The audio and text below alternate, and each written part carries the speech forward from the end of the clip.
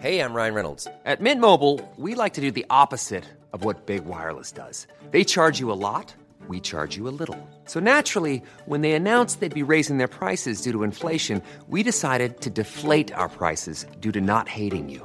That's right. We're cutting the price of Mint Unlimited from $30 a month to just $15 a month. Give it a try at mintmobile.com/switch. $45 up front for 3 months plus taxes and fees. Promo rate for new customers for limited time. Unlimited more than 40 gigabytes per month. Slows full terms at mintmobile.com.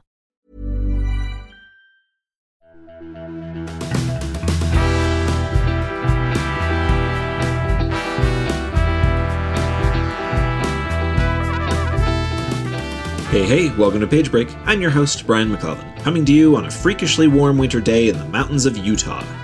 My guest this week is epic fantasy author Evan Winter. Evan is a former filmmaker whose first novel, Rage of Dragons, was named as one of Time magazine's best fantasy books of all time in 2020. The third book in his Burning series is due out in 2023. Evan and I talk about his experiences with music videos, the side work of being a creative professional that distracts us from actually creating, how his background in marketing helped him launch his first book, and the psychological toll our work can take on us. Enjoy my conversation with Evan Winter.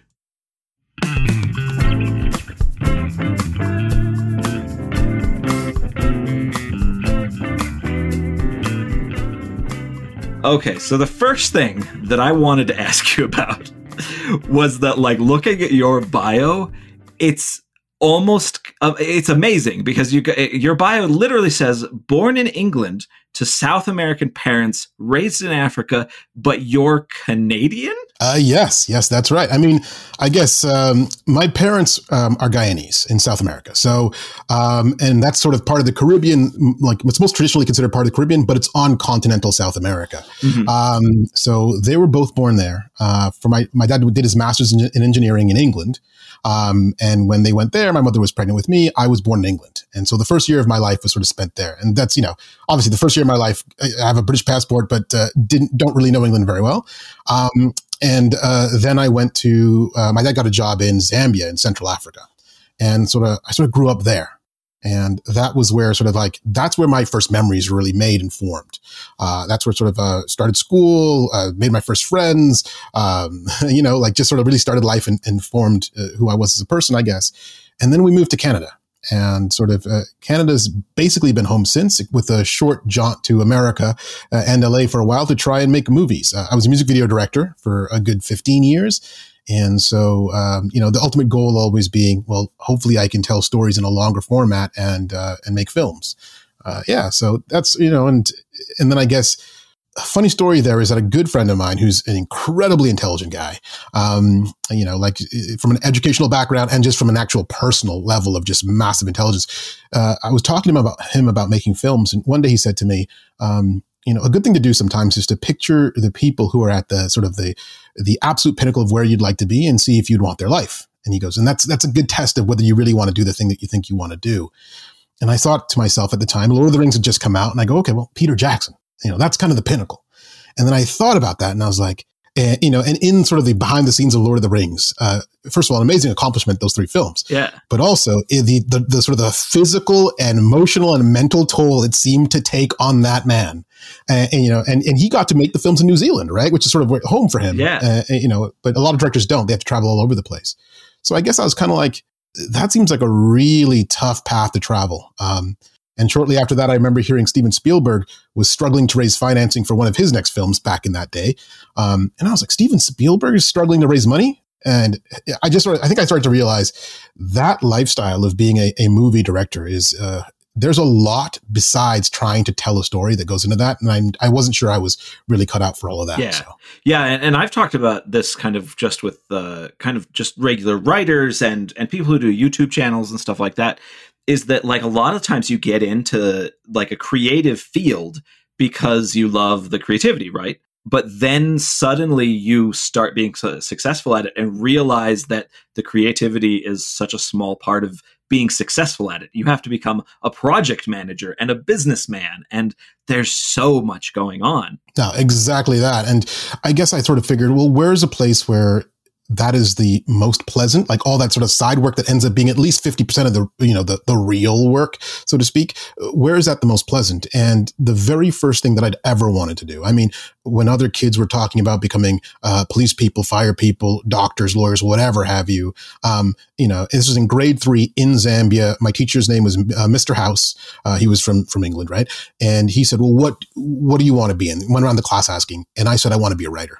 And so back in grade 3, I knew that was what I really wanted to do. And I think I've been trying to chase getting to that point ever since. But because I had no clue how one became a writer, there didn't seem any clear path. I tried to figure out every other possible way I could get into telling stories. I started to act. I acted in high school. I became a union actor in Canada, and I was in bit parts in movies and a couple commercials and music videos. Started to do music videos myself because I was like, well, maybe I can tell stories in this shorter, smaller format and then branch out. So again, everything about my life has been trying to get to the point where I get to tell stories somewhat on my own terms. Mm-hmm. And, so I feel very, very fortunate to be where I am now, and I get to do that. So yeah. Oh, that's very cool. What kind of music videos did you do? Good question. I've directed music videos with Pusha T, Flo Rida, Enrique Iglesias. I've directed videos with who else? Tons of people that are, a lot of fun. Timo Matic out of Australia, which is one of the videos I quite enjoy looking back on as well. And so I had a chance to shoot in Australia, in England, throughout America, in Canada. And so, it was a good time, and I really enjoyed the work. But one of the things I sort of say is that it always felt like I'm left-handed. And it always felt like when I was working in film, like I was trying to write with my right hand. I could do it, and it felt like a challenge. And I was like, okay, I'm going to get better at this and better at this until nobody can tell that I'm writing with my offhand. But it always felt like I was writing with my offhand. And when I finally got the chance to start trying to tell a story in sort of novel format, it was a bucket list thing for me. I'd just been finished with a job. I had about a year of runway before I actually had to find another sort of real grown-up person job. Yeah. And I was kind of like, well, this is probably my last chance. I'm getting older. It's my last chance to do this thing that I've always thought would be amazing. And at least if I try to write a book, maybe I'll sit down and try and write it, and I'll hate every minute. And that'll tell me, okay, cool. It was a dream. You tried it. You're done. Let's keep going with life. I sat down to write Rage of Dragons, and it felt for the first time, I think, in my entire life, like this was where I was supposed to be. And I was finally writing with my left hand. So, yeah. Oh, that's very, very cool. Now, so Rage of Dragons was your first novel then, huh? That's right. Yeah. First one. Dang. That is cool. I always feel very proud of the fact that Promise of Blood was my second novel. You got me beat, man. That's awesome. Oh, no, not at all, though. You Promise of Blood is your second. It's amazing. And I one of the famous stories that you, I'm sure, know very well, Brandon Sanderson's big debut was far from his first. So, Yeah, was it 13th or something like that? It was high up there. That's impressive commitment. I think he was working on his 12th or 13th when his 6th book got published or something like that. Jeez. He's way more prolific than I'll ever be. I see that. I see all the status updates that go up, and I'm like, oh man, I gotta figure myself out because I'm just not on that kind of level in terms of productivity. It's not there. Right. I hate that. I love I know that you're never supposed to compare yourself to other writers because I have some writer friends who look at my productivity and go, what the heck, man, you write so quickly. But then I look at somebody like Brandon and go, geez, that's not I'm not even in the same hemisphere. Right. Right. But that's really cool. So it was your first book, but it wasn't your first time writing. So you had experience both working on writing and trying to create narratives and knowing what it's like to try to produce a story for an audience. Yeah. I guess I did have a fairly strong background in that aspect of things, even if not in sort of a novel format. I started out writing plays in high school. One of them was produced and went on to the finals of, it's called the Sears Ontario Drama Festival. It's this great thing that Ontario does in Canada, where there's over 300 schools. They all put on plays, and there's they give out awards, and the plays that progress to the next level keep going until you're traveling to maybe 100 miles away from your hometown to put on this show at a festival with a bunch of other of these award-winning shows. And it's an amazing experience. And to talk about the arts in education contributing to sort of driving you towards a path of creativity and an art and a sort of a career, or at least sort of a path in the arts. Like, it really helped to solidify that idea of how much value the arts had for me personally and for other people. Right. Yeah. So I wrote all through high school. I wrote then as well as a ghostwriter for other music video directors. I wrote an unproduced and never to be produced screenplay while I was in LA. And I also, I wrote, for myself when I was music video directors write the ideas for the videos. Yeah. So typically what happens is the artist comes and go, this is the song. This is what we're kind of feeling. Pitch your best idea for this and pitch a budget. And then they send that sort of brief out to 5, 10 directors, however many. And all the directors come back with their pitches and the budgets attached. And so, it's funny because I think that I almost always won jobs based on the strength of the writing as opposed to the quality of my reel. And I'm proud of a lot of the work I've done, of course, but in terms of the actual finished videos, but I think I won jobs because of the writing. So, yeah. So, oh, that's cool. Weirdly, music videos is like the term kind of guilty pleasure is kind of a stupid one because there's nothing to be guilty about. But like, music videos are that weird pleasure for me. Like, I didn't grow up with television in the house. We had a TV, but like, it was, my parents didn't like the things that were on television. So it'd be like, oh, if you want to watch something, you get a VHS from the library. Right. And that was it. I remember going to a friend of mine's house, at maybe 13 years old or so, and just right after school, and sitting down, and they just flipped on the TV, and it was MTV. It might have been, it was MTV. What was the other big one for a long time that showed music videos all day? I mean, out in Canada, there's Much Music. So MTV, Much Music, BET. Yeah. I don't know. I don't remember. It's You something. I don't remember which one it is. But yeah, so he flipped on something, but it was music videos, and I sat there just staring at it for like an hour, and he's like, "Dude, do you want to do something? Like, go like hang." And I was entranced, and I started back in the day, like when I first got my own computer in my room. Like everybody's, you're 16, and your first thing is always like, oh, I figure out how to download porn, right? I was downloading music videos. Like, I genuinely downloaded music videos, and I had a folder of music videos. And I love the whole concept because they're so strange, but also you're just memorized for 3.5 minutes. And yeah, exactly. I always have been curious how, I know that we're epic fantasy novelists, but I'm going on about music videos, but I've always been fascinated by the thought process that goes into these weird little pieces of art. I love that. No, I think what, strangely enough, I think there's kind of related, because in music videos, there's always the attempt to create almost a secondary world for the artist to exist within. I remember when I was trying to figure out my own path in music videos and how to get better at the job, one of the directors I looked up to was Mark Romanek. Hopefully I'm pronouncing that right. It's either Mark Romanek or Mark Romanek. And he's an incredibly talented music video director. And when I was looking up a couple of interviews with him, he would talk about how instead of trying to create large, bombastic, lots of things happening and all the rest, he'd create a world for these artists to exist in, where it was like the music sort of centered and grounded that world, and the artist got to be in there. And that was what was fascinating to watch. So I think especially maybe when we were growing up, music videos were doing a lot of that.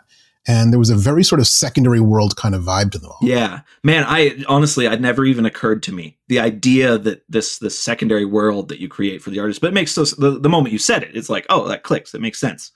Oh man, I find that incredibly fascinating, especially because music is one of those things that I like, but I have zero talent in. And so it's right. So it's like this thing that it feels otherworldly to me. Like, holy crap, people can do that with a guitar or their voices or even words set to something else. I find it fascinating, but in that, looking through a lens of I could never do that way. No, exactly. There's a question. Do you write and listen to music when you're writing? I've tried. I don't. I know a lot of people that do. Do you? I do, actually. Yeah, I listen, and I even listen to music with lyrics most of the time, and it kind of just works. But so when you're writing, it's silence. You're just no. I'm a dead silence person. I've had the only success I've ever had writing is writing action scenes set to the Fury Road soundtrack. Very nice, very nice. Because it's one of my favorite movies of all time, and it's so freaking good. and the sound is the music is one of the things that makes it amazing. And there's just certain moments in it that I can like flip on, like the track that's playing with the war drums, with the cars being lowered right at the beginning of the film. Like that makes me want to write a big action scene. But weirdly, I just don't connect that often between kind of what I'm writing and music. I like music plenty, but man, I struggle with distractions, I suppose. Oftentimes I have to flip off, shut down all of my all the open windows that I would use for research or something, like Google tabs and things like that. I have to close everything, just get myself focused on the writing. But that's a focus thing rather than maybe a creativity thing. And so then do you have headphones on with like noise canceling, or you just sit there bare and just go? No, just sit there bare and go. It's okay. I'm one of those people that really, I like to sit in my own head. I know a lot of people don't. I have done 5-hour road trips by myself in dead silence before. And it's it's because I just like to sit and think, especially when I'm not able to fiddle, because I'm a fiddler. I will fiddle with things on my computer, with things on my desk, whatever. And when I can't fiddle, when I'm in the shower or when I'm driving a car or something that I have to have 90% of my brain doing something else, and I can't really use my body for anything, that's when I do my best thinking. Yeah, I've been surprised how much comes to me when either driving or in the shower. Like it's bizarre. Like you say, I guess it's because you can't really do much else other than just go on autopilot. Especially if you're driving or whatever, oftentimes you're kind of in autopilot mode, and so you're just there with your thoughts. And it's I don't usually intentionally go out driving to try and solve maybe plot problems or something, but a lot of plot problems have been solved for me when I am driving. So yeah, that's kind of wild. So that in terms of you just sitting there and just going, are you, not to use these terms sort of prescriptively, but do you plot or pants then? No, I am a short-term plotter, and a long-term pantser. I have beats that I want to hit in a book, like plot beats that I have in my head, or that maybe I've sketched out very loosely on paper. Oftentimes what I send to my editor that is selling the book or reassuring them that I know what I'm doing has nothing to do with what actually winds up on the page.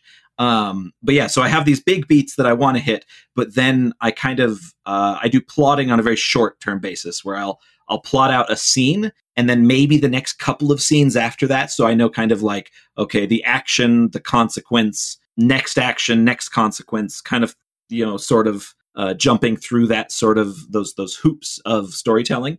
But beyond that, no, I find that if I try to be really good about plotting like a whole novel, I will have wasted an entire afternoon, because I'll write the first scene and immediately come up with a dozen tiny problems that means that every branching solution changes how the rest of the book goes, right? And I don't know. I genuinely am jealous of people that can sit down and plot something very thoroughly and then execute it without deviating hugely. Yeah, I think it's weird. I am a plotter, and I like it. I think it works for me, and it's the only place where I sort of pre-plan anything in my whole life. Really, I'm kind of a bit scattered in everything else. Yeah.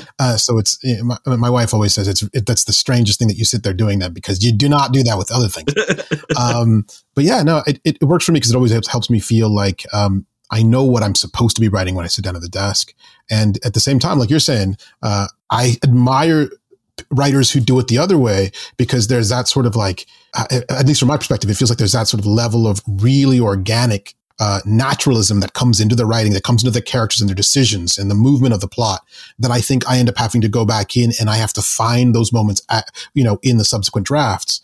And so I always kind of feel like, wow, that's to be able to come up with things completely on the fly and have them sort of make a rough level of sense as you're sort of meandering through that sort of thing is wild to me. Yeah.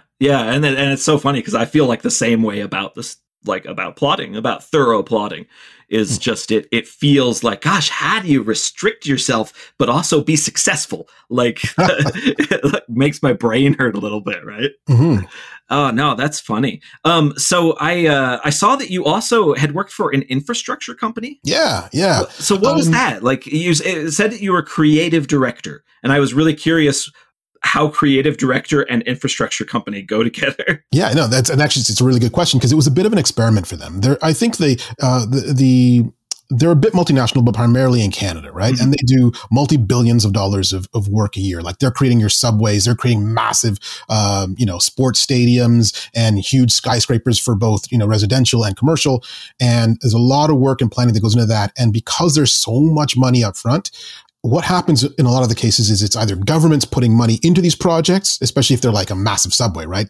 It's billions, and the government's putting money into these. There's only a few companies that can actually sort of do this work.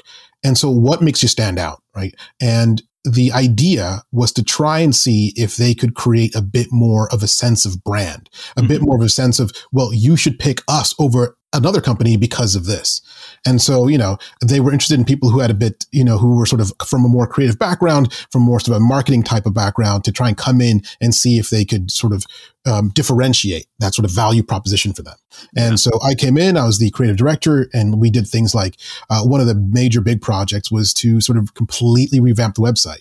And one of the things we did is we found a photographer who does buildings. And we looked at a ton of different portfolios, and it's sort of like the cover of your book, right?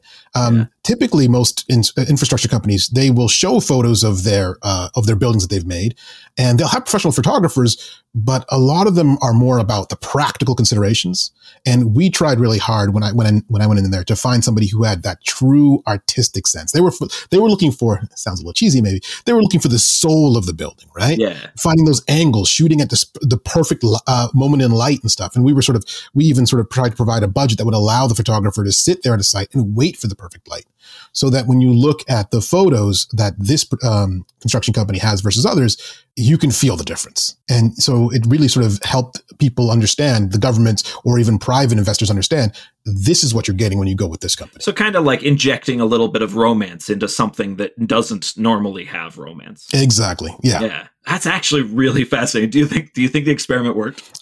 No, you know what? I really do. I do think it worked. I think that it's difficult to sort of hold on to that long term, because once you kind of do it with a website, once you do it with updating the whole portfolio, well, what do you and I'm no longer there, obviously, how do you continue to need a creative director in the long term if you're an infrastructure company, right? But I do think there is an incredible amount of value in being able to market, promote, and brand yourself in a way that differentiates you from others. I think that even in books, it's one of the things that I came into writing with. My plan was always, initially at least, to self-publish, and I did. And it was because, in part, I thought, my logic was, at least, I believe that given there are probably around 3,000-4,000 books published every single day that go up on a site like Amazon, for example, every single day, there is the algorithm that helps make things visible, and there are the efforts that the authors or the publishers make to make things visible. Okay. And my thinking was that I would try to use some of that sort of professional knowledge I had to help make my work visible. And not in any kind of way that is to sort of sell books to people who have no business reading them, because that just hurts you in the long run anyhow. You get low ratings because you've got an audience that's not really geared towards the thing you're writing. But to try and find the right audience for the book, make the book visible, and that way be able to use the algorithm to help me keep that book visible, use my marketing experience to help push that book out to people and get sales that way. And hopefully be selling to the right reader. Because if you're doing that, I mean, advertising at the very highest and best of levels is not trying to sell someone something they don't need. Yeah. Now, obviously, if you want to sell tons and tons of things, you start to do that, which is bad, because then you're pushing things on people. In an ideal world, if you are marketing or advertising, you're showing people something that they would probably enjoy or want anyway. So I tried to take that attitude into the writing and into the marketing of the book, I should say, if not the writing of it.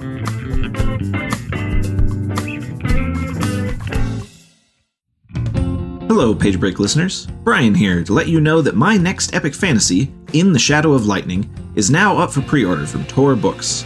Glass Immortals is a whole new universe that introduces you to assassinations, intrigue, industrial magic, harrowing battles, heartbreaking disasters, and more for new readers and old. The book is out in the US on June 21st and can be pre-ordered from Amazon, Audible, Barnes & Noble, or get a signed copy straight from my website. Remember, pre-orders matter massively to a new book, so make sure you get that done. Thank you all so much for the support. Now enjoy the rest of the podcast.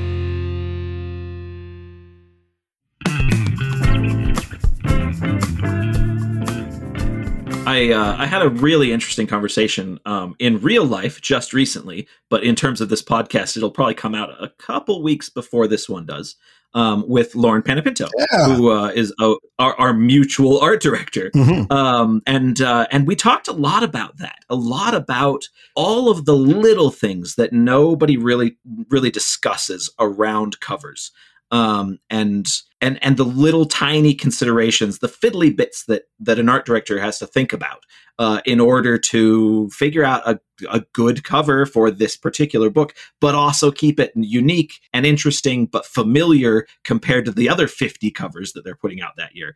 And it's such a complex, a little machine that is, I mean, I feel like it's one of those things that plenty of people could do a halfway decent cover. Yeah. Very few people can direct a good cover. Exactly. And I think that one of the absolutely special things about Orbit Books is Lauren Panepinto and her work on the covers for the books at that publisher, because I think they stand out and they are exciting in a way that harkens back to what fantasy readers of yore are kind of used to seeing, but is still sort of, again, for lack of better words, fashion forward. Like, it's looking to the future and saying, you know, it's pushing the envelope and daring you to sort of pick that book up and give it a shot, while also always connecting to things that, you know, you might have really liked in the past when you were growing up and really reading fantasy. So that's a crazy difficult balancing act that she pulls off time and time again. So yeah. Yeah.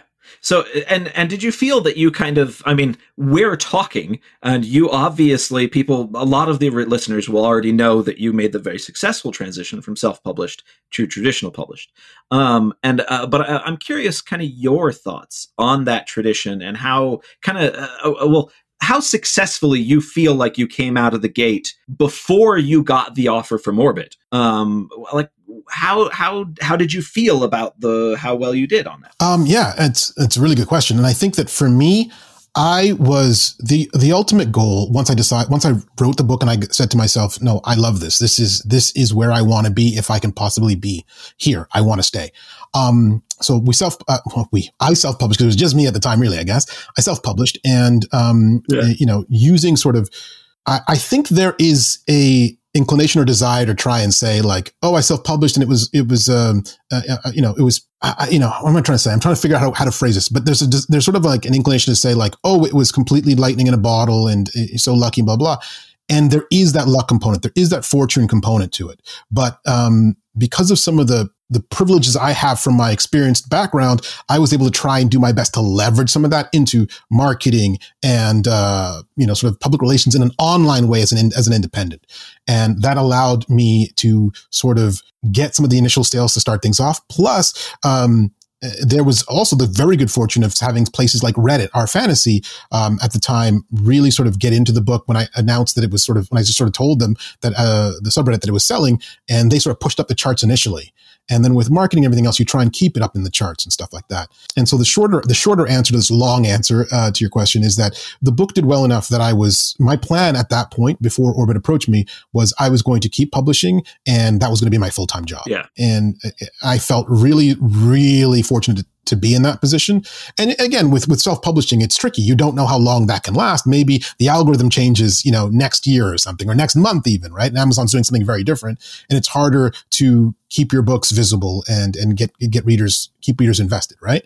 I think also with Amazon's Kindle Unlimited, it can be tricky. Kindle Unlimited being, I know you know, but I'll just say, Kindle Unlimited being Amazon's Netflix version of books. Kind of, you pay a single fee and you get to take as many things as you want from that sort of overall catalog that they have, which is fantastic for people being able to read a lot of books. But the trick of it is it's almost like streaming in a way where I'm going to make an assumption here, but I'm going to say when we were growing up, it was about albums and CDs, and you bought something for the entire album and you listened typically from front to back. But with streaming, it kind of divorces you from the artist a little bit. Yeah. And so you're looking at a single, and it's more difficult to generate a lot of, it's not, I don't want to say generate as if you're trying to construct it artificially, but it makes it more difficult for the average reader, I would argue, to connect and stick with an author. Now, because if you read a book, you're reading it for 12 to 20 hours, you're still going to be more connected than if you listen to that latest hit song in a streaming service and you just add it to your liked button or something. So it plays again in your loop with all your other artists. Like, that's a 3-minute commitment versus a 12 to 20 hour commitment. Yeah. So you'll be more committed to the author.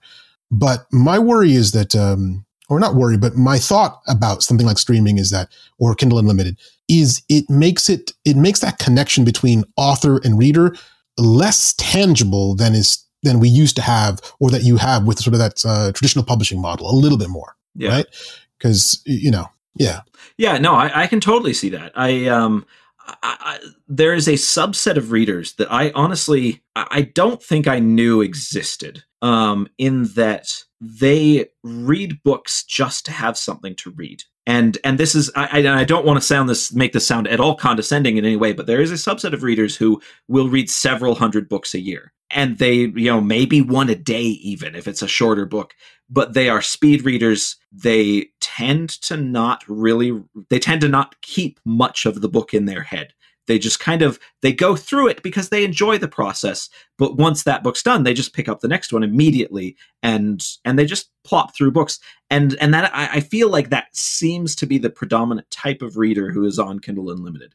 And that's just my impression. I have no professional sort of statistics on this kind of thing, obviously. But that kind of reader, I feel like you almost aren't going to get them to invest in you as an author anyways. And so it kind of holds an interesting place in the publishing ecosystem, because obviously they're getting their books for cheap, $10 a month or whatever it is these days.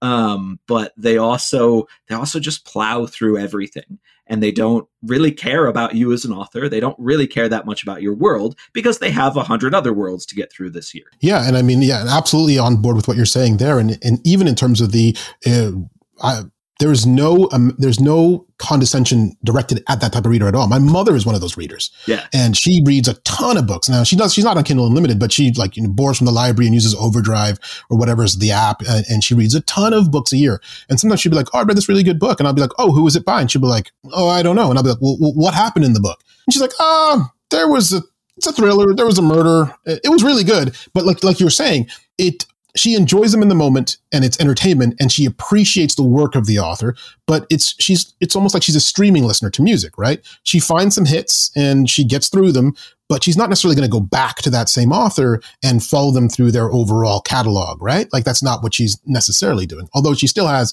of course, some of her favorites, and she'll read whatever they put out. But yeah, I feel like my early teenage years were a bit like that in terms of reading. I when I was little, my mom volunteered at the local library on Wednesday nights. So I'd go with her and I'd just wander the stacks for a couple hours, and I'd pick a bunch of things and I'd read them. And I tended to read pretty voraciously like that, in that, like, my wife will occasionally bring up a book and be like, oh, I remember reading this book as a child. And did you ever read that? And I'll be like, man, that sounds really familiar, but I have zero memory. And so I'll go look up the cover and I'll be like, oh, I remember that cover. I definitely read that. So there's like all these, like, there's dozens or hundreds of books that I treated like that. And then I found epic fantasy. And weirdly, it was a weird transition that I found epic fantasy, and suddenly the books started mattering. Like, it wasn't just reading to pass the time or reading because I enjoyed reading. It was like, oh, these worlds matter. Like, they get me into it. And I think one of the earliest was maybe the Belgariad, and then but then Wheel of Time. Like, that was the one that, like, cemented it for me. And man, but like, once I got drawn in, it changed the experience of reading for me. And I think I was pretty much exactly the same, even down to Belgariad and Wheel of Time. Like, those are the ones that sort of locked me in, and I was like, oh, this is what we're doing now? Okay. Yeah. You've got me. I'm strapped in, seatbelts on, let's go. I'm here for the ride. And so, yeah. And And what's super interesting to me as well is that even in a place like Kindle Unlimited, where it can be a little bit more difficult for authors to really sort of lock readers in that same way, there are still authors that do it, of course. And it's amazing to watch them go. I mean, a clear and obvious example is Will White and the Cradle series, and how there's a massive readership for that. And it's voracious and waits anxiously for each new book to drop, right? Yeah. So, it's not like it doesn't get done there. And I don't want anybody listening to think, oh, this is sort of like Kindle Unlimited isn't Kindle Unlimited or streaming or online reading in that way isn't as valid. It's completely as valid.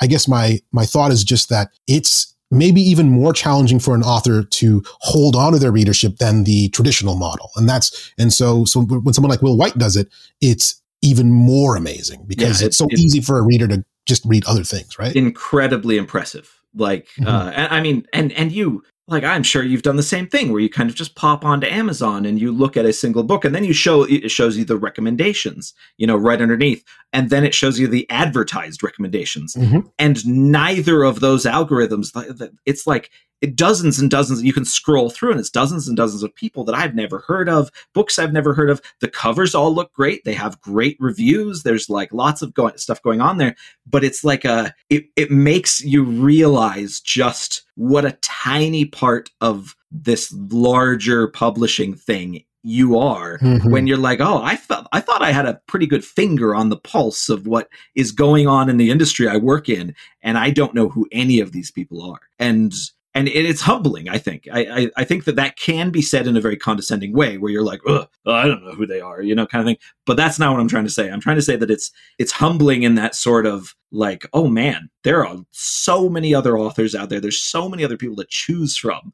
It's crazy. Yeah, no, it feels like a golden age for reading, not just because I'm enjoying a lot of the fantasy books that are coming out nowadays a ton, and I'm enjoying the way they feel like they have grown out of what was, at least in terms of my little small slice of reading, but also because there's just so much to choose from. And exactly like you're saying, there are all these books and all these authors and all these series that have strong readerships, strong fan bases, and they're all like, they're over here, and maybe I don't quite see them, but it exists, and there's readers that are so involved, so invested, and so in love. And I think as a reader myself, although a much slower one than my mom, for example, but as a reader myself, I find that both fascinating and awesome. Like to know that people are reading that much and that well. And I know, especially with the pandemic and everything, there was a large concern, especially at the beginning, about publishers struggling. Mm-hmm. And there are definitely struggles, but all the reports that have been coming out recently have been talking about how even traditional publishers have made more money in the last couple of years than they have in like the decade and a half, 2 decades before. So, people are reading, and that's an amazing, amazing thing, I think. Well, I'm trying to remember what it was. I saw something that was like, this was last year, but it was something about how books that were kind of like I don't remember what the genre is called, but like cookbooks and self-help books and things like that, they just absolutely plummeted. But fiction just took off like crazy over the last 2 years. And I mean, it's so understandable though. People are crammed into their houses. They can't go out as much as, even people that are still being quite active probably don't go out nearly as much as they used to. And it changes the dynamic of, oh, wait a second, I'm out of Netflix shows to watch, right? Like I've binged everything I could binge that looks interesting. What do I do now? Mm-hmm. Yeah. And then here comes a little fiction to give you that adventure, right? Yeah. You had mentioned earlier, you mentioned kind of going into self-publishing with kind of a confidence in this idea of, I have some experience here in terms of the marketing and publicity and trying and knowing how to push knowing how to push a creative product. I know that is often that phrasing is often annoying to some authors, but knowing that kind of ecosystem a bit. And I was curious how, what's the balance in your head with being confident in what you do and being proud of being good at it versus trying to stay grounded and in a way just not turn into an arrogant asshole? That's a great and tough question. Okay, let me see. I think for me, I have this whole like little theory about how a lot of this stuff works, and it might be completely wrong, but it works for me so far. And I haven't seen things that make me not believe it yet. And the overall theory is basically that writing is subjective, and we all kind of know that, but there are lots of attempts to create a sense of objectivity around it. And I'm not particularly interested in that. I'm more interested in finding the subjectivities and leaning into them. When I write, for example, I don't think to myself, well, can I write as well as X, Y, or Z? I'm trying to write as best I can for me as a reader.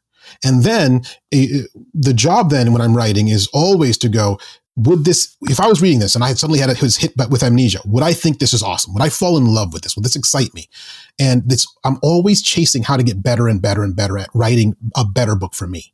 And then, so because I'm talking about subjectivities, it's easy for a critic of that attitude to say, well, then you're just saying you can write crap and it'll stay crap and that's fine. But I would say no, because the ultimate goal is to understand that I change as a person, and that although I maybe can write, to a certain level right now for myself, if I learn my craft, if I read more books that are like books that I like, I can maybe and hopefully increase my craft at writing, not better in some objective sense, but at writing better for me. Yeah. And then when I write the best book that I can for me, the job as a marketer, PR person, or publisher is to find that somebody who reads similarly to how I read. Is to find the right reader for that book. And I mean, of course, we understand this in almost any other aspect of life. But when it comes to books, it's always like, oh, well, what's the best book? Or that's a good book and that's not a good book, right? But if you have somebody, for example, who is an urban, cozy mystery reader, right? Mm-hmm. And that's all they read and that's what they love. And then you give them a hard-boiled noir or something, and it's a great hard-boiled noir. They might not like it, right? And we all understand why that would happen, because the tropes that they're used to aren't in that book. The mood, the vibe, the atmosphere, the characters, the motivations, even the way the book in the hard-boiled noir, even the way it considers the world and what is realistic in that world is different from what that urban cozy reader thinks of as realistic and as appropriate, right? We all understand that. And we wouldn't expect that urban cozy reader to automatically be like, well, this is really good writing. It's so difficult for them to see that or appreciate that because it is so different from what they might be used to. So it's a long-winded way of me just saying, I lean into subjectivity. I lean into finding what I love because I believe that there are lots of different people out there who like different things. And the real point is to find people who read like me, to write for the best that I can for me and then find people who read like me. Well, and do you think that kind of treating your writing as something for you, do you think that almost kind of keeps you humble in a way because you always have to answer to yourself? Yeah. And that's a good point. And I think it does. I think that I'm always trying to be better the race isn't with anybody else. The race is just with myself. It's to get better at writing for me. The other thing that happens there is I'm never that worried about what other people are doing, not in some kind of like, oh, they're not doing it well or whatever like that. What am I trying to say? It's just, I'm really focused on trying to lean into what I'm doing. Mm-hmm. And then I read as deeply and as broadly as I can so that I can nick stuff from other people when they are doing something that as I'm reading, I go, oh, you know what I mean? When you take that deep breath in, when you get that moment of excitement from someone else's reading, from someone else's work, I'm going, they're doing something that's connecting with me, that's magical to me.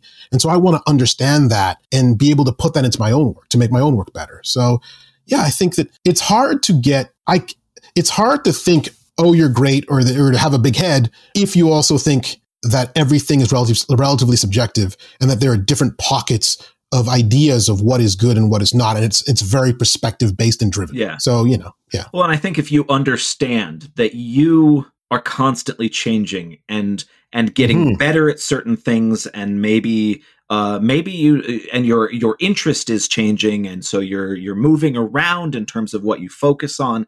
I think really, really kind of coming to grips with that might kind of keep you from thinking you're the best ever, right? Because it makes it more of a personal learning experience rather than I feel like I run into the trap sometimes of thinking of my writing purely as a career in terms of this is how I feed my family, and this I have to do it well in XYZ particular ways.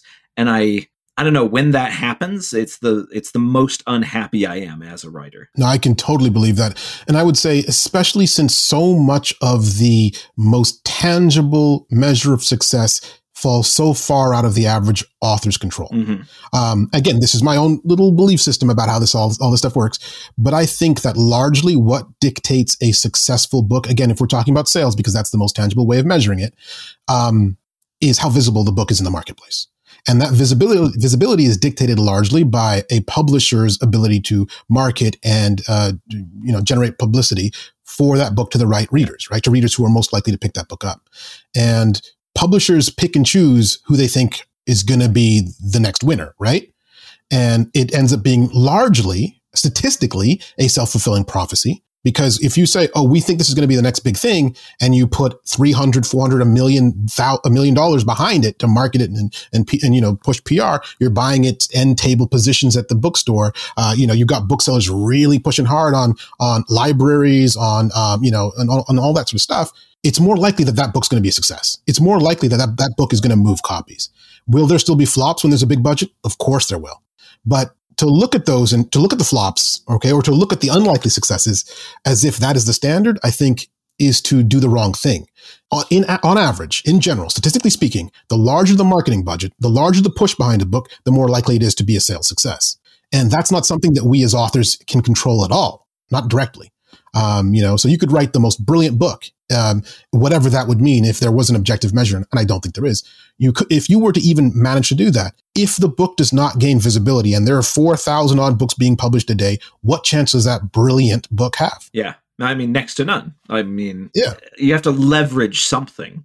And sometimes that leverage is all on your publisher. Sometimes it's all on you. And maybe you're already a little famous for something else you done online, or maybe you have a lot of really successful self-published people are people that have backgrounds in marketing, because they understand the mechanism of how these things work and are able to kind of dive into Amazon algorithms and all this stuff. And they know the vocabulary at least, and they're able to kind of grasp it. Man, I have spent countless hours trying to figure out all of that stuff. I've read articles and everything. And even though I feel like I've probably educated myself on all that stuff pretty well, I still feel like it's beyond me. Right? Like, it's so much. Yeah, there's a ton. And if they didn't have the background before, they've definitely dived in like you have and learned as much as they can. And I think one of the things, again, that people don't speak about enough is that not all, of course, it's never all, but statistically speaking, I would make the argument that the majority of full-time indie writers, okay, have decently deep catalogs, and they spend tens of thousands of dollars a month on advertising to make their books visible. And if you're not playing that game, but again, that's how largely you're making yourself visible in a massive ecosystem like Amazon's, right? Amazon is largely pay to play for indie publishing, and that's not something that people talk about enough. Yeah. So if you are not paying, you don't get to really play because you can't make your book visible enough. And again, even to people listening, they'll probably say, "Well, I know somebody who had a massive success and they didn't spend any money." And sure, yeah, that happens. That's that lightning in a bottle. But careers and industries aren't made off lightning in the bottle, right? And so again, it's about averages. It's about statistical chances. And the majority of those indie authors who are making full-time livings doing this spend a lot of money to make sure the books stay visible. And that's not a slight against them. Our publishers do the same thing for us, right? It's just how business works in the current way that business works in the world at this current moment, right? That's just, you have to make things visible. Nike doesn't spend millions and millions on marketing for fun and giggles. Avengers Endgame had one of the largest marketing budgets of any movie in the history of Hollywood. Avengers Endgame, after 19 or 20 or 21 previous movies that were all hits leading up to that, directly following Avengers Infinity War, which was a massive success, okay, Disney was like, you know what we should do is spend a couple $100 million marketing the end cap to this whole buildup. And again, Disney, for good or ill or whatever, they're not fools. They didn't do that, again, for giggles. They did that because they knew they had to do that to reap the most potential out of that as a product, again, to use that word, right? Yeah. So it's just the way in my opinion, it's just the way it is at the moment, for good or ill. Well, and there's an aspect of that we don't talk about in terms of kind of the way the human mind works, is that we just forget stuff. We've all got things going on. I mean, I get emails reasonably often that essentially amount to, hey, I read Promise of Blood 6 years ago. I had no idea there were sequels. Oh, no. And you're like, and so you like, and as the author, like, you want to take it personally. You want to be like, what the heck? Wouldn't you look? Mm-hmm. Wouldn't you care? If you enjoyed the first book, wouldn't you seek out more? But you can't, because people are just, their brains are fickle. Even if they want something, they forget about it in like the kind of course of a normal life, which is why Endgame had so much marketing, is because even though you've seen 20 other Marvel films, if you don't know that Marvel film is coming out this summer, you're not going to go see it. Exactly. And that's 100% how I feel about the whole thing. And that same principle, I personally believe, operates in publishing, in books, and in indie publishing especially, right? And so it's tough because when authors don't talk about it that way or think about it that way, it's easy to feel like a lack of sales success falls on the writer. Yeah. And that's not fully fair, I don't think. If your book's been traditionally published, it's been vetted as much as anything is vetted in publishing. It's gone through that whole sort of ringer, from agent to editor to marketing team. It has a cover and all the rest, right? And it's put out into the marketplace. And if it doesn't sell well, it's like, oh, maybe you wrote a bad book. But that's not what really is happening there, I think, largely, okay? A huge factor in that sales success or lack of success, again, was the book pushed? How hard was the book pushed? And was it pushed to the right audience? Yeah. And that sometimes is hard to engage with, because then you have to engage with the business mechanism behind all of this, behind every single decision, and who's going to say no to, this extra bit of marketing budget for this one book.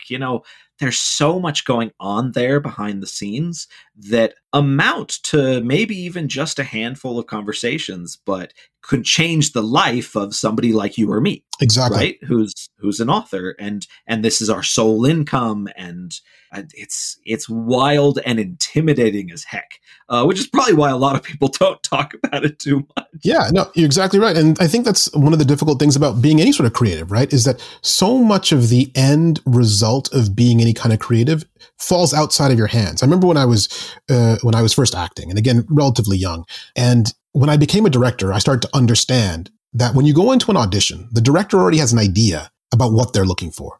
And you can do an amazing job of whatever your interpretation of that role is. But if it's not what that director has in mind, you're not going to get the part, right? And so there's that weird sort of synchronicity that has to happen in order to have success in a lot of these fields. And because it can't be controlled by the individual doing the creation, it creates a lot of, I think, insecurity, right? It's our jobs, can be difficult because of how insecure they can make you feel, because there is that feeling of a lot of lack of control over critical elements, right? Yeah. So, yeah, it's funny that you brought up the kind of going into audition, because so much of creativity is it's all so incredibly personal, and it's hard, even though it's funny because to be a creative person, you almost have to be quite empathetic, and you have to understand how other people's minds work. But you stop being able to do that the moment your baby is under attack. Whether it's your really good audition, or whether it's your sample chapters, or your finished book, or whatever. Like the moment that that's under attack, you immediately forget that everybody else in the world, from the people that gave you a bad review to maybe the business person that made the decision not to pick up something of yours or whatever, everybody else has got their own life going on. They've got their own, maybe they were just pissed off that day, or maybe they had a very particular vision, like you said, that it just didn't quite fit into. And so it's so easy to take these things personally as a solo creator, as being the one person there who's getting a review or something. Oh man, but you have to try to remember that there's so much else going on that has really nothing to do with you, and try to not take that personally, but also try to not lose your sense of identity. Right? Because it's so easy to to look at the wider world and conceptualize billions of people, and then your head blows up. You're just like, I can't even think. I can barely consider the ideas that my neighbors go shopping. How do you understand that the rest of the world is operating just as intensely as you are. Mm-hmm. Yeah, just as intensely and individually as you are. And I think to help me get through and help me sit down at the keyboard and do the work, I think that's why the idea of that subjectivity helps me as well, because I get to say to myself when I sit down at the keyboard, I'm trying to write the best story for me. I'm trying to do something that would please me, not because I think nobody else has value, but because I'm hoping that if I can create something of value to me, it might be able to hold value for somebody else. Yeah. And that's the only way I know how to do it, because if I do it for somebody else or with somebody else in mind necessarily, I'm guessing at their intentions. I'm guessing at their motivations. And of course, if we are empathetic enough, we can have a good sense of who others are and what they want. But it also, I think at the end of the day, is also more satisfying to really please myself. Because when that bad critical review comes in and they say, this was the worst book I've ever read, it's shallow and fickle and, what's Evan thinking? I go, I hear you and your criticism makes sense for you. And that's completely fine, but I still love this. Yeah. I still think this is awesome and I still read it and enjoy it. And that's good enough. Like what else can I do? That has to be good enough for me. Right. Right. Otherwise you just kind of lose your sense of self. Right. Mm-hmm. Last fall, I was working a bit on the, I was just kind of doing a little quick read through on the pilot script for Powder Mage that maybe will get a TV show someday. Fingers crossed. Wait a minute. Okay. I don't think I knew that. Oh yeah. So congratulations, first of all. No, we announced it last year. It was a small Canadian production company picked up Powder Mage. Congratulations. And fingers crossed. So Joe Malozzi, who my first episode of this podcast was me talking to him. But Joe Malozzi's the showrunner. He did a whole lot of Stargate. He did Dark Matter, a few other things. And he's excellent. He's very cool. But so I was kind of reading through this, the pilot script he sent me. And I was also reading the first 5 or 6 chapters of Promise of Blood to try to remember what had gone on, because I hadn't read it for years.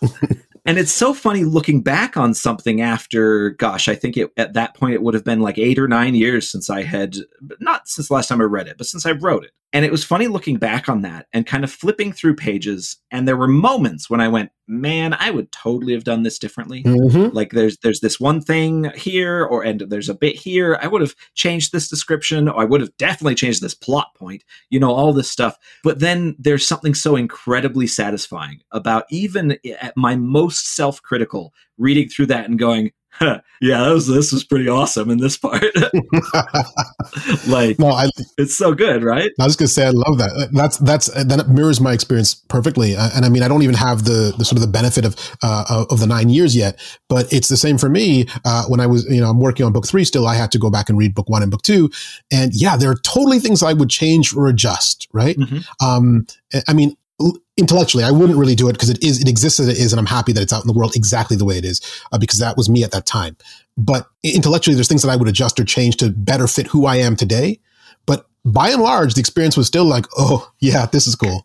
Yeah. And, and not in any objective way, just to me. And right. At the same time, that's got to be enough to a certain extent. Like, I still laugh at some of there's not that many jokes necessarily, but some of the things that are funnier are still funny to me. And I still feel sort of my pulse start to pound a little harder in some of the action scenes. Yeah. And that makes me feel like I'm on the right track, hopefully. At least given the way that I'm approaching the work. Now, maybe in 10, 15 years, I'll be like, oh, everything I said here was completely wrong. I think about it totally differently. Hopefully not, but maybe, right?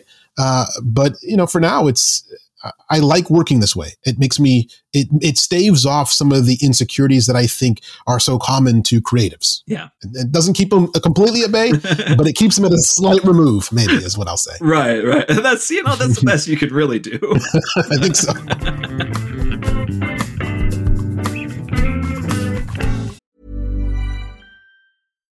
If you're looking for plump lips that last, you need to know about Juvederm lip fillers. With Juvederm Volbella XC and Juvederm Ultra XC, your lip look, whether it's subtle or bold, can last up to 1 full year with optimal treatment and no additional maintenance. Find a licensed specialist and see if it's right for you at Juvederm.com today. That's JUVEDERM.com. Add fullness to lips in adults over 21 with Juvederm Volbella XC or Juvederm Ultra XC. Do not use if you have severe allergies or a history of severe allergic reactions, or if you're you're allergic to lidocaine or the proteins used in Juvederm. Tell your doctor if you have a history of scarring or taking medicines that decrease the body's immune response or that can prolong bleeding. Common side effects include injection site redness, swelling, pain, tenderness, firmness, lumps, bumps, bruising, discoloration, or itching. As with all fillers, there's a rare risk of unintentional injection into a blood vessel, which can cause vision abnormalities, blindness, stroke, temporary scabs, or scarring. For full, important safety information, visit Juvederm.com. Wow. Nice. Yeah. What you're hearing are the sounds of people everywhere putting on Bombas socks, underwear, and T-shirts made from absurdly soft materials that feel like plush clouds.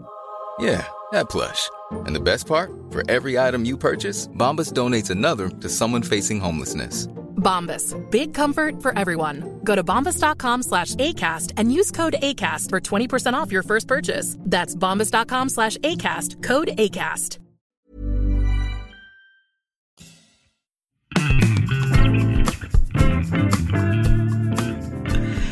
So I had seen you on Twitter talking about watching Wheel of Time with your son. And I, as somebody who does not have kids, I was kind of curious about the experience because I feel like I have a lot of nieces and nephews. I've got a whole bunch of siblings, a bunch of nieces and nephews. So I've kind of watched this sort of process go through plenty of times from the outside. But I kind of wonder sometimes whether if I had had kids, whether I would have been so afraid of them rejecting the things that I love that it would have kind of kept me frozen, you know, like, and maybe a little distant even, because there's so many things that are so formative to me that are easy to reject, you know, like fantasy, like this nerdy stuff. And we talk in a day where, you know, nerd is kind of king, right? Like, you know, we talk about the budget for Endgame, but that wasn't kind of the atmosphere that I grew up in. And so I kind of, I wonder if you kind of approached that, if you looked at, if you've kind of gone the entire way so far with your son, of it being a very kind of two-way relationship of you presenting him with things and seeing whether he's taken them, or if you've been very hesitant about it, or if you've tried to just be joyful. How do you approach that? Yeah, no, that's a good question as well. And I think that you had it right there at the end as well. It's joyful indoctrination. I mean, in so many things, it's what we're exposed to, like even in terms of just worldview, attitudes, the way we see history, the present, the future depends on what we're exposed to, what we're told, the meta narrative that sort of guides us and makes us think of what is normal and neutral, right? And in raising him, my son, I tried to share with him all the things I loved, because then I got to experience them again through his eyes and love them afresh. And so we watched Gremlins, and we watched, Alien, and we watched all the Terminators and Star Wars, and, what else? We watched Avatar: The Last Airbender, which was a trip, and it's one of his favorites, right? We went through all that kind of stuff. Gravity Falls together. We watched that show, which is excellent. Oh, that's such a good one. It's such a good show. Yeah. And we did all that. And so, all the fantasy things that are sort of reasonably appropriate for him, we watch. We've seen every single Marvel movie, right? I don't know if that's going to be a good thing or bad thing in the end, because that's a lot of Marvel. But we watched every Marvel movie together, and we talk about that stuff in our free time. And he's 10 years old. And just turned 10 a few months ago. And he is currently, he tells me when each chapter he finishes, he tells me he's currently 200 pages in on the Wheel of Time. Yeah. And we finished the show, and he's enjoying, he's sitting there. He's a 10-year-old sitting there 200 pages deep in the Wheel of Time. I think what just happened is they've just met Min, and Min was given the visions to was described her visions for Rand, Perrin, Egwene, and the rest. I can't remember if Matt's there. Now I'm confusing whether Matt's there in the book because he wasn't there in the show. So anyway, but I've been struggling with that too, trying to remember what actually happened in the books because it's been so long for me. But it is so incredibly joyful to watch him go. And like you say, because he did accept the things that I loved, and it would have been totally valid for him not to do that, right? For him to be like, Dad, this stuff is this stuff is not for me. And then you go, okay, well, I tried, and it's not working out. But he has taken them on like wholeheartedly. And yeah, and he's a reading, like, as sad as it is to say right now, he outreads me. Like, he reads more than I do. He's 10 years old. And part of it's because I'm under deadline and, life is busy, it's stressful. But like, really, he's reading more than I am, right? And to see him pick up that book and take it to his bedroom at night, the Wheel of Time book, and take it up to his bedroom to read a few more pages before the day's done, I couldn't ask for a more satisfying, humbling, and incredible feeling. Like, I love who he is as a person inside and out, and it made it only more joyful because we get to share a lot of these passions. That is super cool. I love that. That's very fun. I feel like there's lots of aspects of being a dad that I feel like I would have zero functionality for, and I feel confident in my decision. But there's little parts that occasionally pull at my heartstrings. That just like, that's the kind of thing, like sharing something that I loved as a child with a kid. Oh man, that's something that I do have small regrets for.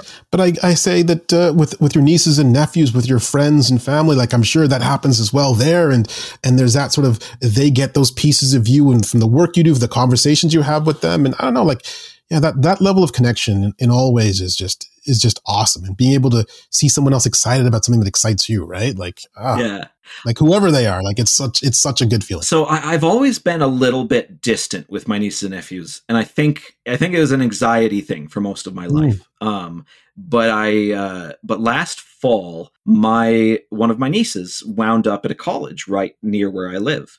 And so it was like, oh, hey, I suddenly have family right here. That's really cool.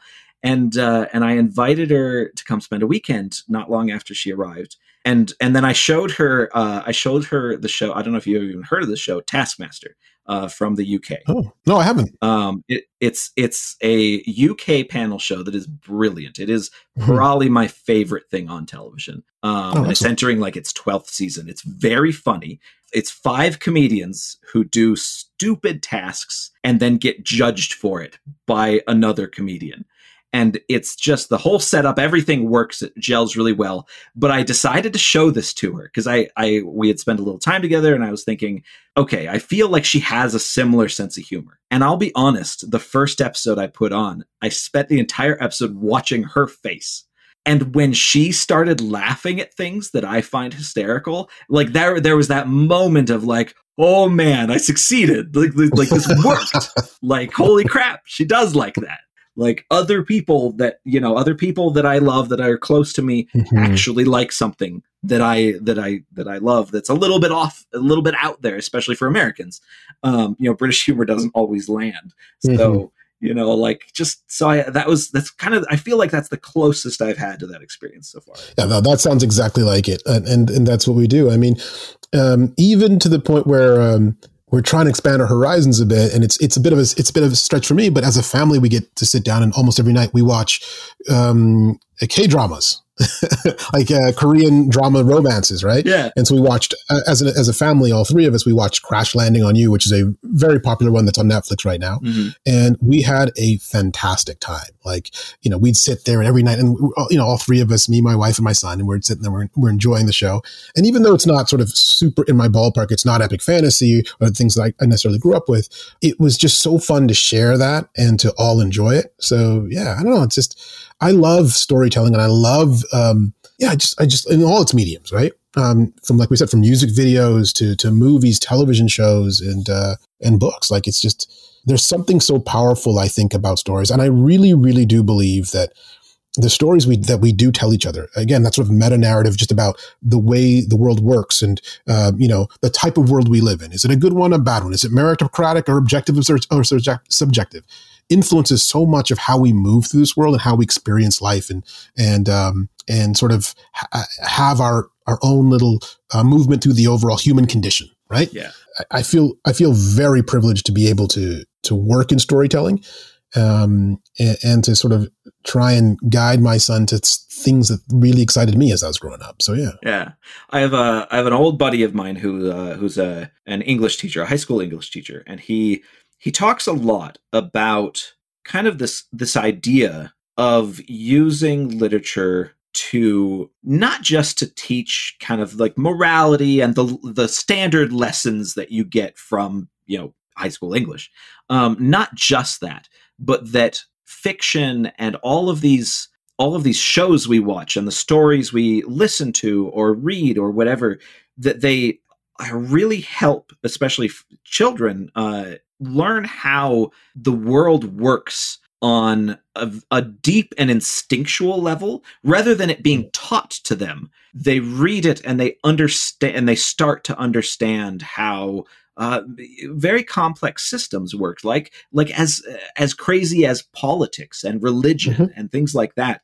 And it gives them an instinctual baseline rather than trying to cram it all into their throats through, lesson plans. And I find that fascinating. No, and I completely agree with that. And it has at the very least been my experience with the world. And so much of the sort of, I guess, parallel thoughts to morality and decency and, come to me from the things I've read, in reading things like epic fantasy and that sort of thing, which maybe sounds a little bit dangerous. Like, what, with people slaying dragons and stuff with swords is where you got your sense of morality from? I mean, obviously not solely, but I think it plays a part and it influences, right?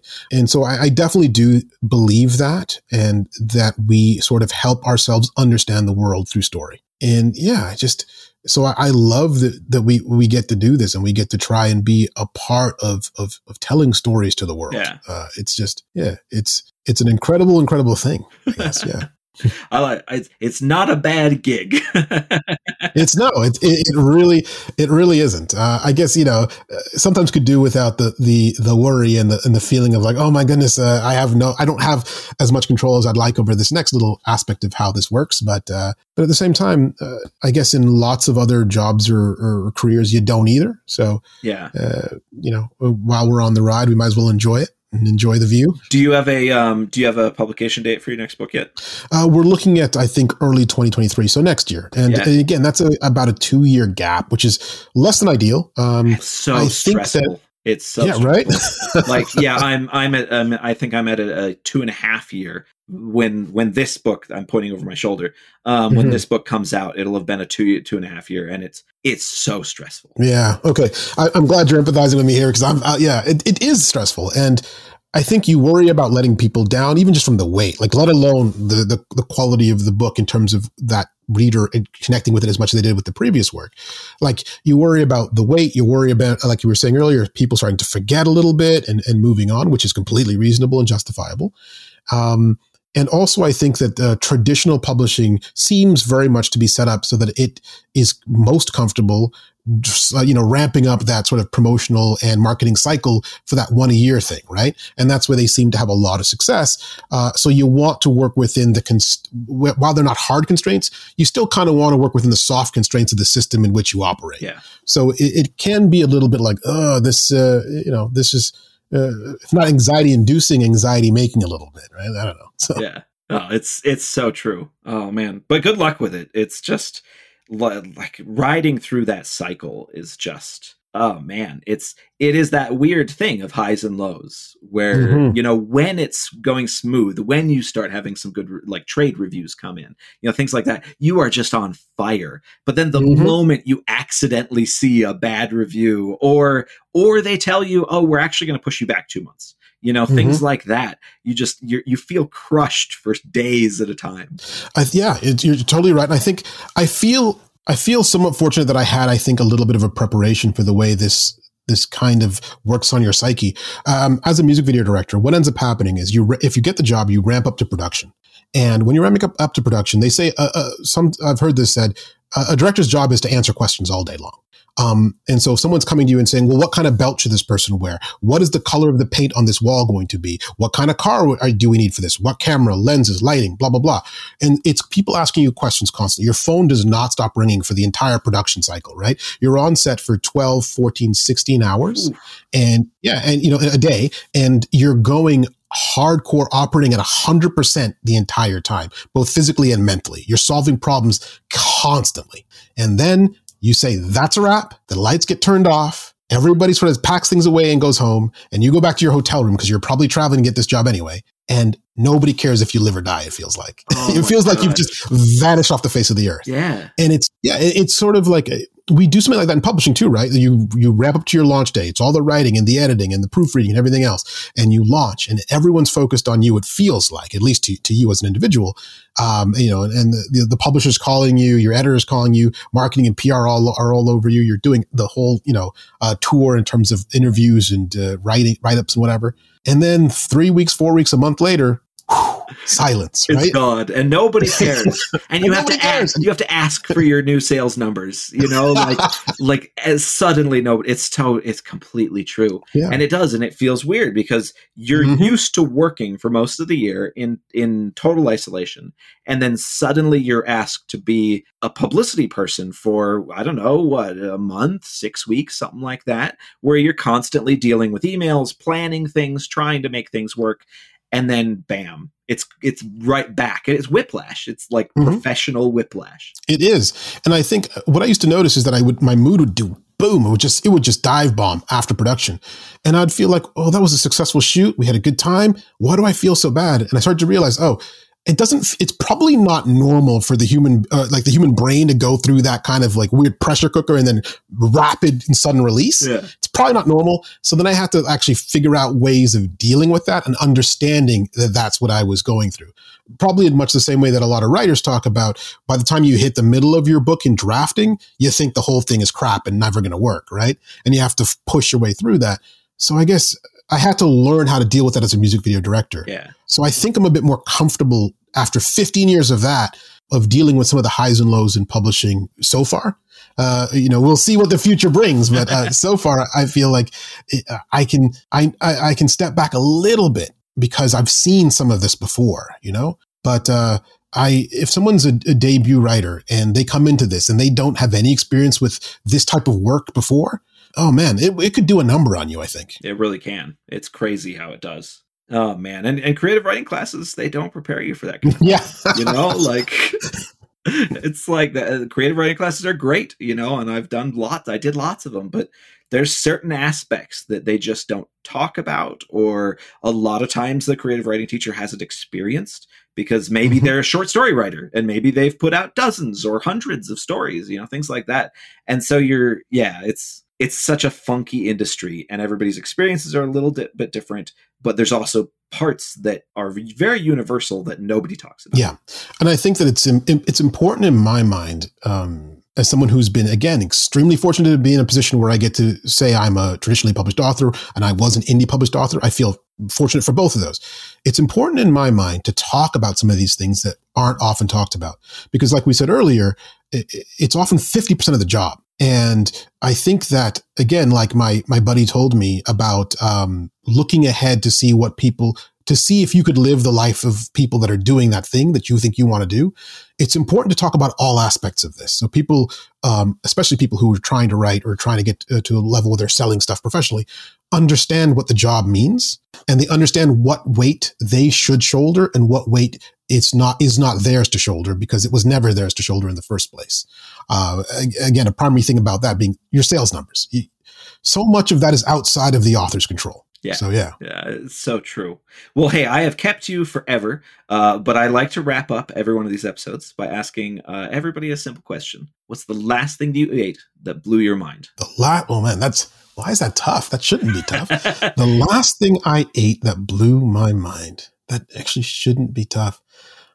It's funny because I never prep people for this question, and I'm fascinated by there are some people who answer it like like half a second, no hesitation whatsoever. But I feel like probably 75-80% of people have to sit and think for a moment. Oh my gosh, yeah. Okay, I got it. For class, my son had to make a dessert dish, and as a sort of a little project. And what he made with my wife's help, and then I actually had to film a little video of him making it so that the rest of the class could see it, because at the time they were all doing like online learning. Yeah. And he took a recipe from a book we ordered that was Amazon The Last Airbender food recipes, and they made these sort of like almost caramelized peaches. There's a dessert peach kind of thing. So it's peaches cooked in like a little bit of sugary something, and because it was made with so much love, and my son and my wife made it together, and then we got to do the little film project and watch him eat it, and then we all got to eat it. That was a very memorable dessert and a fun experience for all of us. So I'm going to pick that. Oh, that's great. I like that. Oh, man. Weirdly, that just brought a very powerful memory into my head of us reading for school in elementary school, us reading Lion, Witch, and the Wardrobe. And one of our assignments was to bring in Turkish Delight. Oh. And so I don't remember if it was an assignment for the whole class or if they'd only picked a handful of students to do it. But I remember my mom pulling out all of her old cookbooks and laying them all out and finding a good recipe. And then, we spent like 2 nights straight just making Turkish Delight, like a whole bunch of different versions of it. And it wound up being a little weird to my sensibilities because it's this strange little, kind of British dessert. But yeah, that brought that memory back really powerfully. That whole like kind of family bonding over something like that is kind of fun. That's awesome. You made Turkish Delight with your mom? I did. Yeah, it was great. Dude, I remember those books. And again, at the time when I read the Narnia books, I was in Zambia. You couldn't get Turkish Delight. I imagine. It's talked about so much. And I was like, I'm really trying to get some Turkish Delight because this sounds delicious. But that's an awesome story that you got to do that. See, and I hope that these are the things that, again, my son remembers because all these years later, we're having a conversation and you're remembering that. And, and I think, I hope he has a bunch of those to sort of to draw back on. So, yeah. For sure. That's very cool.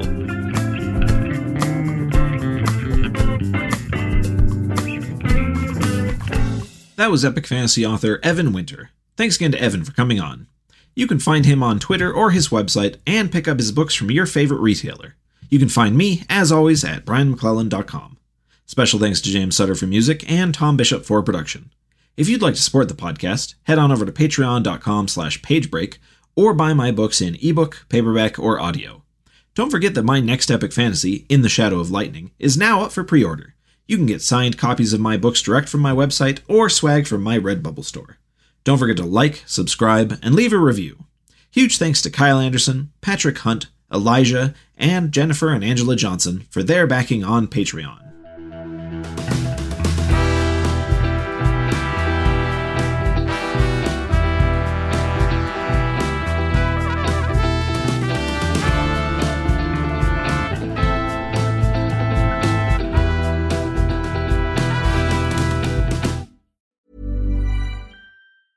Planning for your next trip? Elevate your travel style with Quince. Quince has all the jet-setting essentials you'll want for your next getaway, like European linen, premium luggage options, buttery soft Italian leather bags, and so much more. And is all priced at 50 to 80% less than similar brands. Plus, Quince only works with factories that use safe and ethical manufacturing practices. Pack your bags with high-quality essentials you'll be wearing for vacations to come with Quince. Go to quince.com/pack for free shipping and 365-day returns.